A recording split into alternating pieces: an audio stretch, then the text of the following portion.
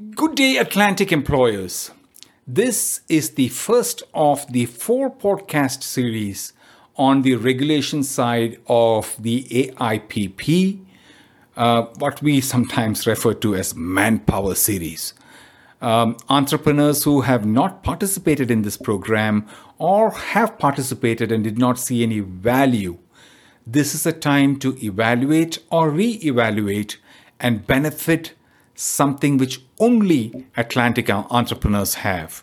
The Atlantic Immigration Pilot has 4 stages. One of those stages are not compulsory, but the other 3 are. The first stage is a provincial responsibility, and that is the designation of employers. This podcast will cover the first stage. The second stage is called the endorsement stage, which again is a provincial obligation. Endorsement allows the province to approve the positions their businesses have hired. This third stage, the third stage is not a compulsory stage, and it's called the work permit stage, but it is a stage nevertheless. This is both a federal and provincial responsibility or involvement, where the province nominates the recruit for a 1-year work permit, and the federal government issues the work permit so that the hired recruit can come to work. This stage may not be required if the recruit is currently on an open work permit and does not require additional permits to work, or if the employer is in no rush and is going to allow the recruit to join after the recruit gets the permanent residence. Okay, now this stage is not mandatory and depends on how fast the employer is seeking to want the recruit to begin work. The fourth and final stage, which is the permanent residence application stage, the final stage is typically done by the recruit in partnership with his or her consultant. In some cases, the employer can also pay for this process. Okay, now being a designated employer is the first step an employer must take in order to participate in the AIPP, or what we refer to as the Manpower series of immigration opportunities for Atlantic entrepreneurs. This program is for entrepreneurs operating in the 4 Atlantic provinces with a condition that the businesses or their owners do not have any previous immigration complaints in the past 2 years. I have taken the liberty to take Nova Scotia as an example in my podcasts, but the other 3 Atlantic provinces have similar programs, and knowing one exposes your knowledge to the other, except for some minor differences.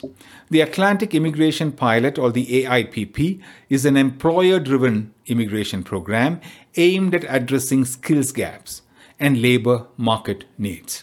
This program is managed jointly by the Canadian provincial and federal governments. Now, becoming a designated employer of the province is the first step towards participating in this program. There is a simple form called the Employer Designation Application Form, which the employer must complete before they can apply for endorsements. Once designated, you can use your designated employer status to submit as many number of recruit endorsement requests if your designated employer status is still active. I will be talking about the second aspect in my next podcast.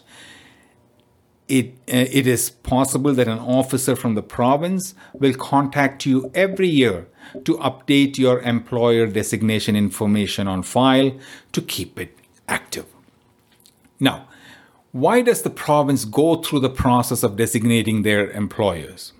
1, well, they would like to evaluate if the employer is best suited for the AIPP, that is Atlantic Immigration Pilot Program, and the employer's needs are met through this program. Number 2, the employer in the province is looking to hire full-time employees, which means a minimum of 30 hours a week. This program is not open to employers who hire part-time. Number 3, the employer and the business is established in the province and is in good standing. They will also be keen to know if there are any immigration-related complaints against the business or the employer.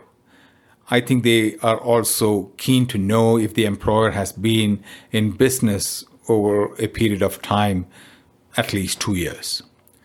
Number 4, the employer is prepared to receive international recruits and their family members.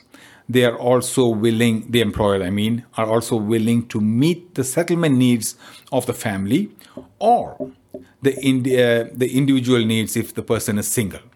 Settlement needs are usually addressed by settlement agencies appointed by the province. The employer designation process is a simple process, and you can find a host of employers in your province who have already become a designated employer. The next stage is to review your operations and decide on what vacancies in your organization you would like to fill with an international worker. If you're looking for more than one employee and in various capacities, that is also okay with the AIPP program as long as you can obtain the endorsement for each of those capacities or job titles you're looking to fill and the number of people in each of those job titles. If it is just going to be 1 or 2 initially, that's also fine. During these trying times, it could benefit some businesses to adopt new approaches.